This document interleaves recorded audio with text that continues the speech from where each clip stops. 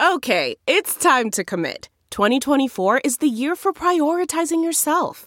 Begin your new smile journey with Byte, and you could start seeing results in just 2 to 3 weeks. Just order your at-home impression kit today for only $14.95 at Byte.com. Byte Clear aligners are doctor-directed and delivered to your door. Treatment costs thousands less than braces. Plus, they offer financing options, accept eligible insurance, and you can pay with your HSA, FSA. Get 80% off your impression kit when you use code WONDERY at Byte.com. That's BYTE.com. Start your confidence journey today with Byte. Delve into the shadows of the mind with Sleeping Dogs, a gripping murder mystery starring Academy Award winner Russell Crowe. Now available on digital. Crowe portrays an ex-homicide detective unraveling a brutal murder he can't recall. Uncovering secrets from his past, he learns a chilling truth. It's best to let sleeping dogs lie. Visit sleepingdogsmovie.com/Wondery to watch Sleeping Dogs, now on digital. That's sleepingdogsmovie.com/Wondery. CarMax is putting peace of mind back in car shopping by putting you in the driver's seat to find a ride that's right for you. Because at CarMax, we believe you shouldn't just settle for a car. You should love your car. That's why every car we sell is CarMax certified quality, so you can be sure with upfront pricing that's the same for every customer. So don't settle. Find love at first drive and start shopping now at CarMax.com. CarMax, the way car buying should be.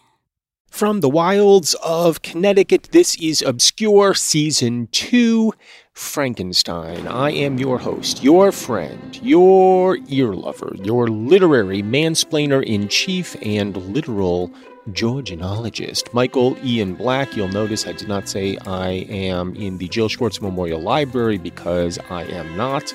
I have decamped to another location within the short-lived Black estate.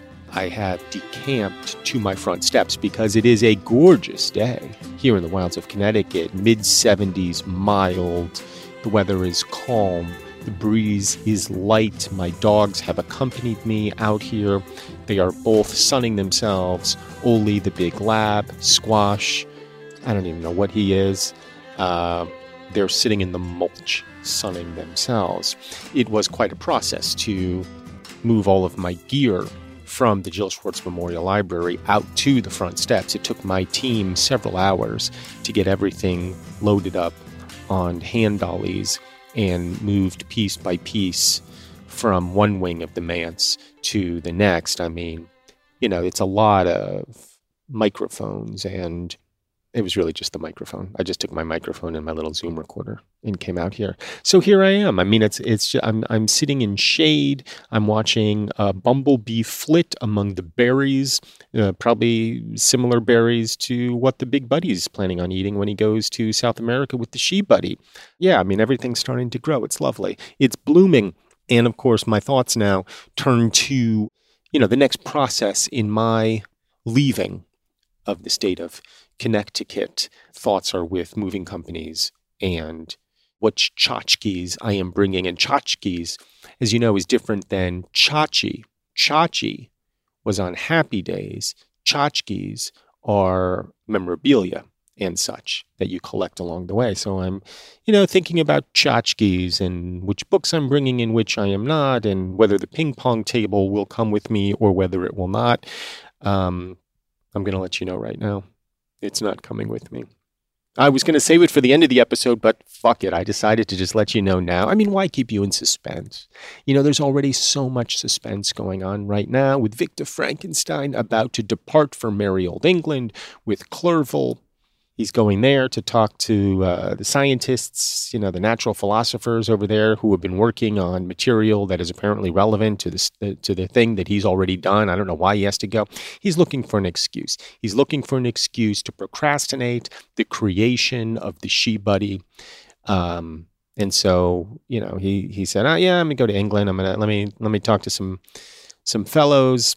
Probably all fellows, let's be honest. And then I'll come back. I'll build the thing, or maybe I'll build the she buddy there. When I come back, I'll marry my sister Elizabeth, and all will be fine.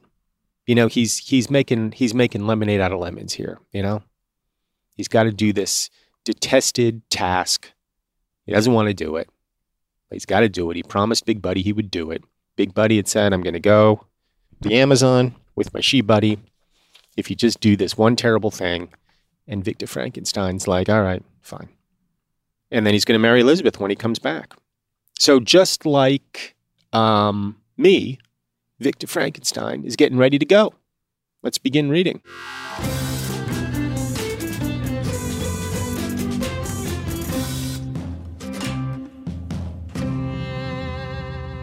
I now made arrangements for my journey, but one feeling haunted me, which filled me with fear and agitation. During my absence, I should leave my friends unconscious of the existence of their enemy and unprotected from his attacks, exasperated as he might be by my departure. But he had promised to follow me wherever I might go, and would he not accompany me to England? Well, we've already said, he might swim the channel. He can do anything. He's super buddy. He can leap over. We already seen he can leap over tall mountains in a single bound. We know he's faster than regular people, so he's faster than a speeding bullet, or, metaphorically speaking. Why can't he swim the English Channel? He's super buddy. He can do anything. So maybe he'll come to England. This imagination was dreadful in itself, but soothing inasmuch as it supposed the safety of my friends. I was agonized with the idea of the possibility that the reverse of this might happen.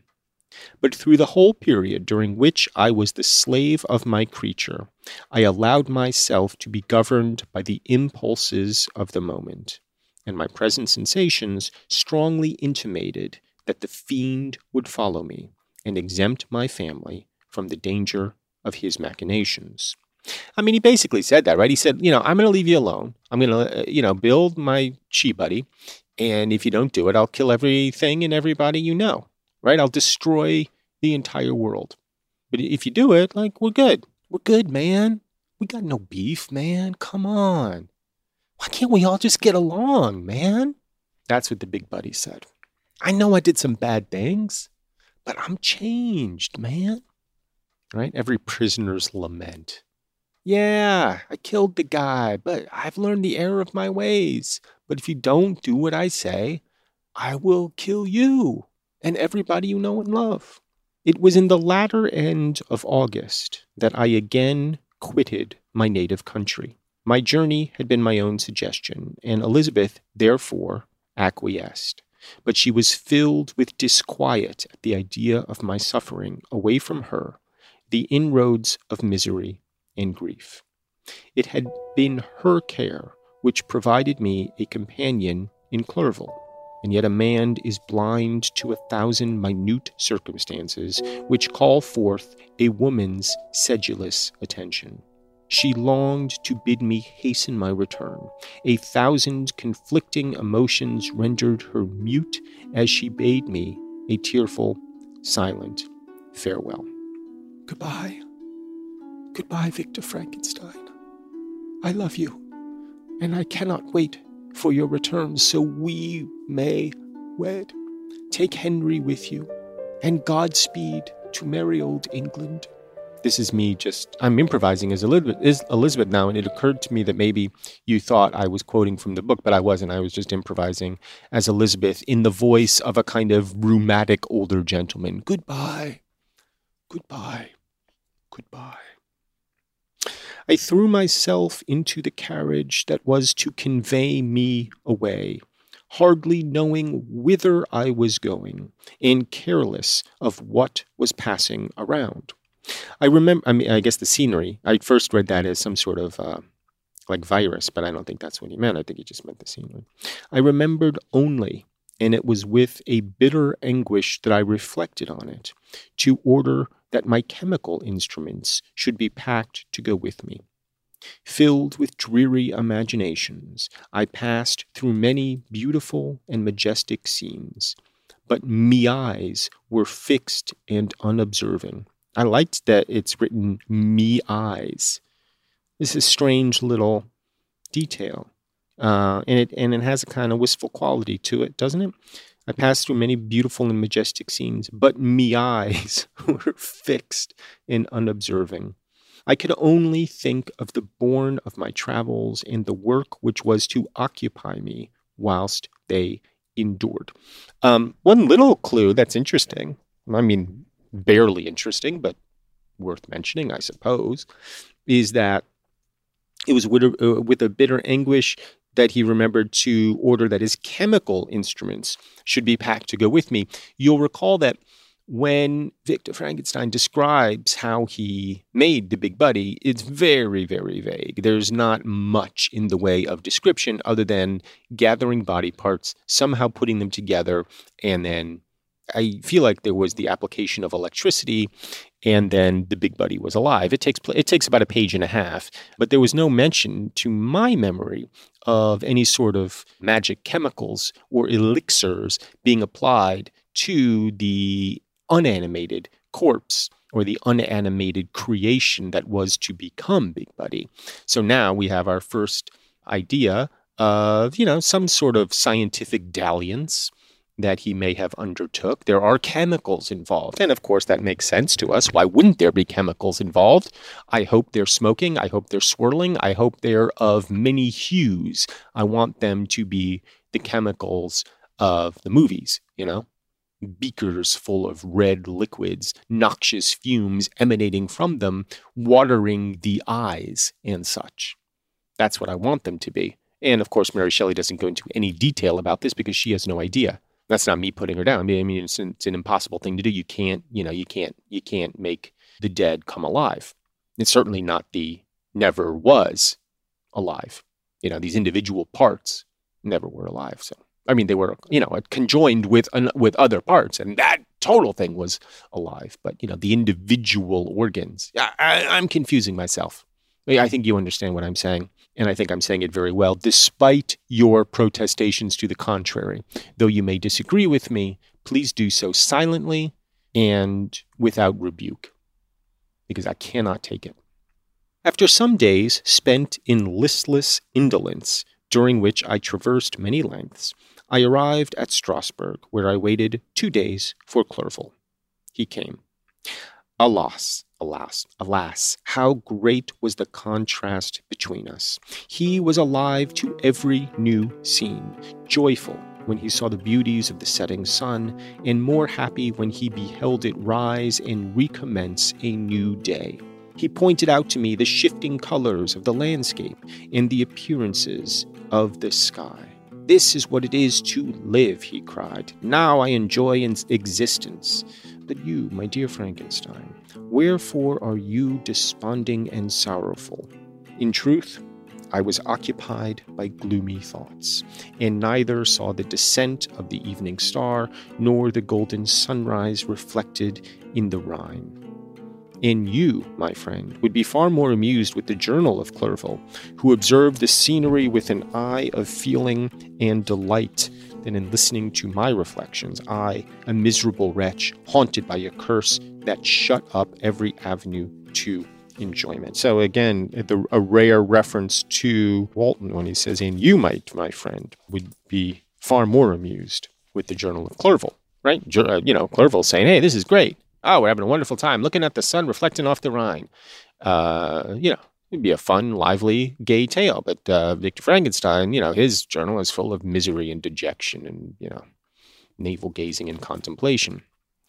We had agreed to descend the Rhine in a boat from Strasbourg to Rotterdam, whence we might take shipping for London. During this voyage, we passed many willowy islands and saw several beautiful towns.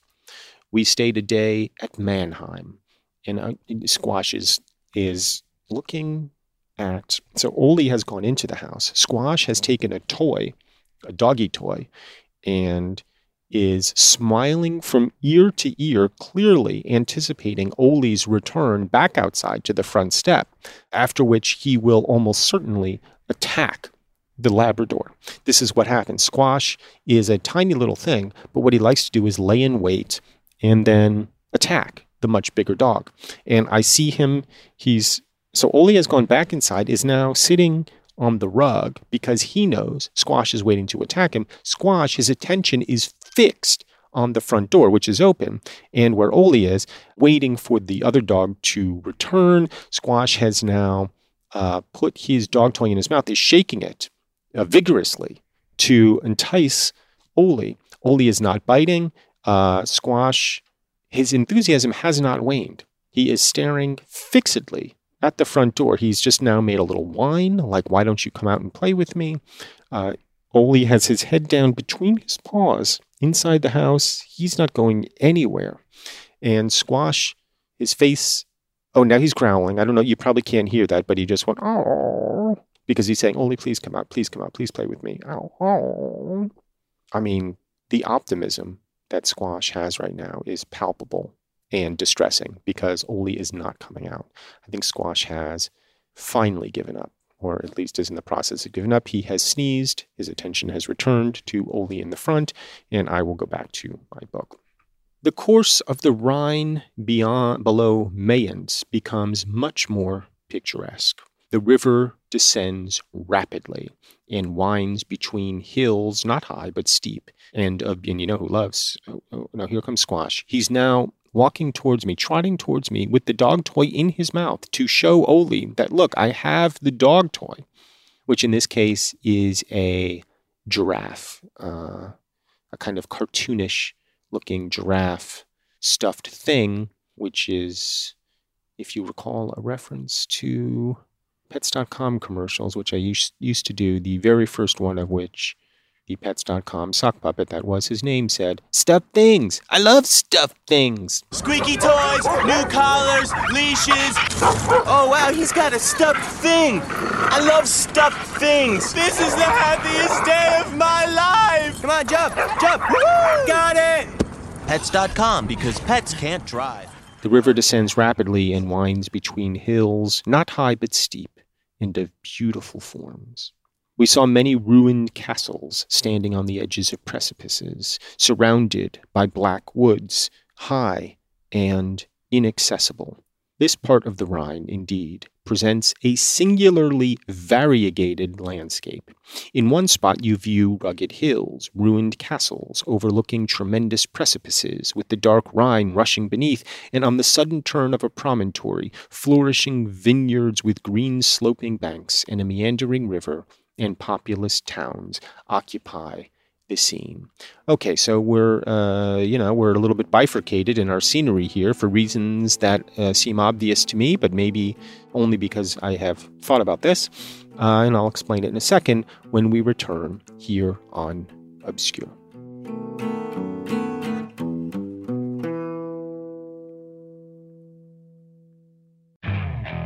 Okay, picture this. It's Friday afternoon when a thought hits you. I can spend another weekend doing the same old whatever, or I can hop into my all-new Hyundai Santa Fe and hit the road. With available H-Track all-wheel drive and 3-row seating, my whole family can head deep into the wild. Conquer the weekend in the all-new Hyundai Santa Fe. Visit HyundaiUSA.com or call 562-314-4603 for more details. Hyundai, there's joy in every journey. Okay, picture this. It's Friday afternoon when a thought hits you. I can spend another weekend doing the same old whatever, or I can hop into my all-new Hyundai Santa Fe and hit the road. With available H-Track all-wheel drive and 3-row seating, my whole family can head deep into the wild. Conquer the weekend in the all-new Hyundai Santa Fe. Visit HyundaiUSA.com or call 562-314-4603 for more details. Hyundai, there's joy in every journey. Okay, picture this. It's Friday afternoon when a thought hits you. I can spend another weekend doing the same old whatever, or I can hop into my all-new Hyundai Santa Fe and hit the road. With available H-Track all-wheel drive and 3-row seating, my whole family can head deep into the wild. Conquer the weekend in the all-new Hyundai Santa Fe. Visit HyundaiUSA.com or call 562-314-4603 for more details. Hyundai, there's joy in every journey.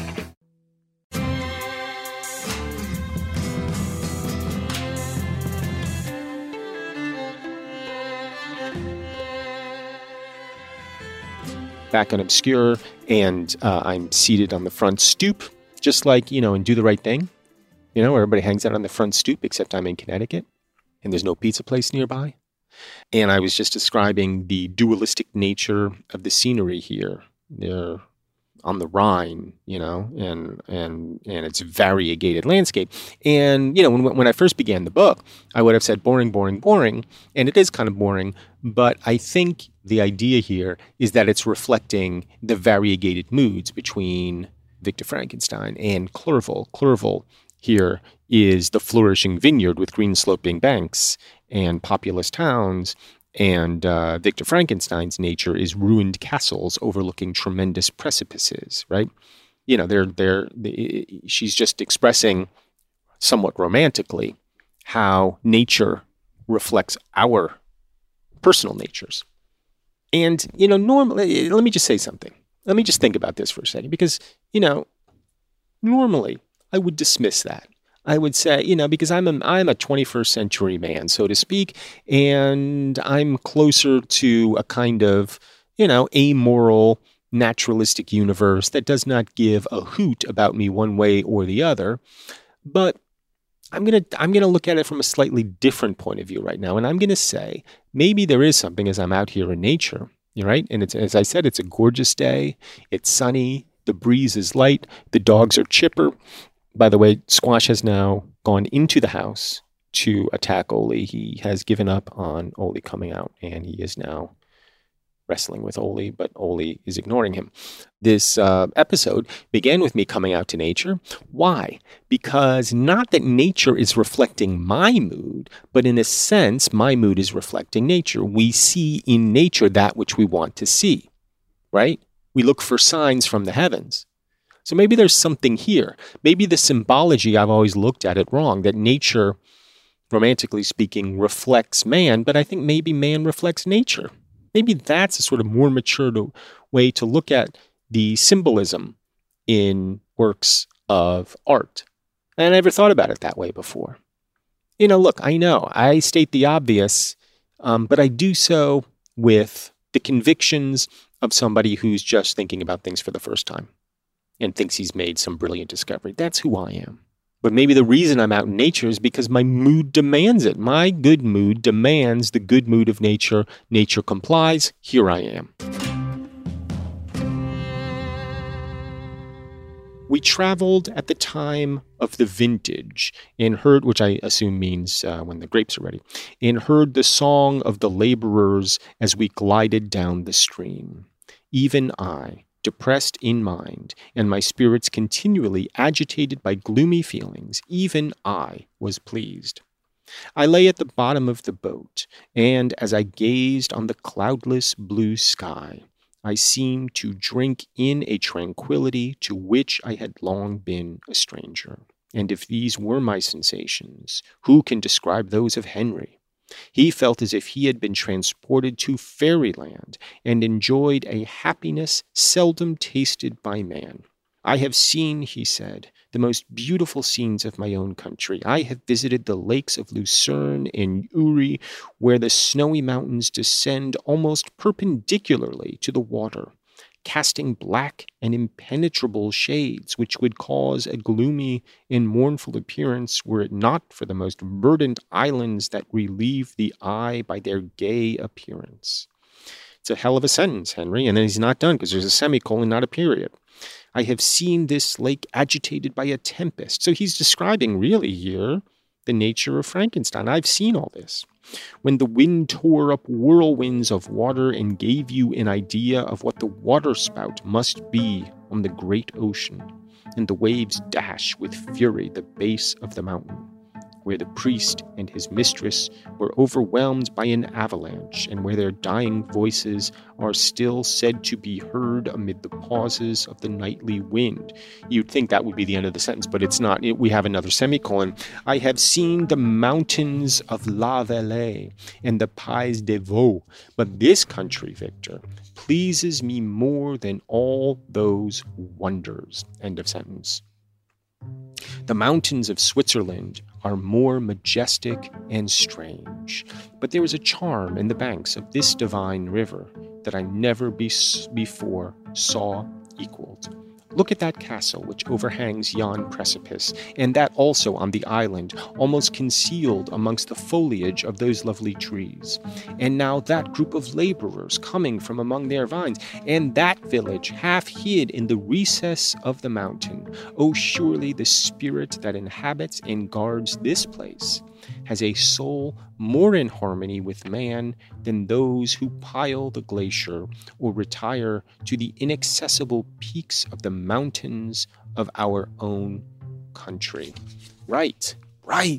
He's saying here there is balance. Here with you and I, Victor and Henry, Vic and Hank, that old soft shoe team. He light on his feet, he the heavy stomper. Between the two of us, we have everything we need. We perfectly reflect the variegated duality of nature, you and I. Yes, I've seen Switzerland. I've seen where the peaks are ferocious and people pile on glaciers. I've seen that cold side, and it has its own terrible beauty. But this is nothing like that. It is better here in merry, merry Deutschland. I'll continue. Clerval, beloved friend, even now it delights me to record your words and to dwell on the praise of which you are so eminently deserving. He was a being formed in the very poetry of nature. His wild and enthusiastic imagination was chastened by the sensibility of his heart. His soul overflowed with ardent affections, and his friendship was of that devoted and wondrous nature that the worldly minded teach us to look for only in the imagination. How much was Clerval like Byron, I wonder? I mean, obviously, I don't know anything about Shelley or Byron, but clearly the relationship between Victor Frankenstein and Henry Clerval seems modeled, I think, after Byron and Shelley. And I might not have thought that, except that I know that, they weren't just passing acquaintances. They were dear friends. And it seems like maybe, she's Mary's the Elizabeth in all of this. Byron and Shelley are going tromping off in the foothills of Switzerland while she's in the cabin writing, those two boon companions. And, maybe Clerval's Byron. His soul overflowed with ardent affections, and his friendship was of that devoted and wondrous nature that the worldly minded teach us to look for only in the imagination. But even human sympathies were not sufficient to satisfy his eager mind. The scenery of external nature, which others regard only with admiration, he loved with ardor. And now it looks like there's going to be a quote from Wordsworth's Tintern Abbey. And I know that because there's a little asterisk, and it's the author's footnote. And this is from Tintern Abbey. The sounding cataract haunted him like a passion. The tall rock, the mountain, and the deep and gloomy wood. Their colors and their forms were then to him an appetite, a feeling, and a love that had no need of a remoter charm, by thought supplied or any interest unborrowed from the eye. So it's the same thing that I've been saying. Look, I mean, it's weird. This just goes with my whole theory that you always find in any work of art that which you're seeking, which is why when you're out in nature, you find what you are seeking. The human mind itself looks for patterns, and it looks for reflections of itself. So that's the whole thing with nature. And she's kind of, and Wordsworth is kind of saying this, right? The sounding cataract haunted him like a passion, the tall rock, the mountain, the deep gloomy wood. Their colors and their forms were then to him an appetite, a feeling, and a love. It's all right there. It doesn't need anything other than what it is. But the same person might look at it differently. There have been times in my life where I have been disgusted by the bright, sunny day. I'm thinking particularly of when I was living in Los Angeles, and the oppressive sunshine mirrored the oppression that I felt by the suffocating industry in which I was surrounded by.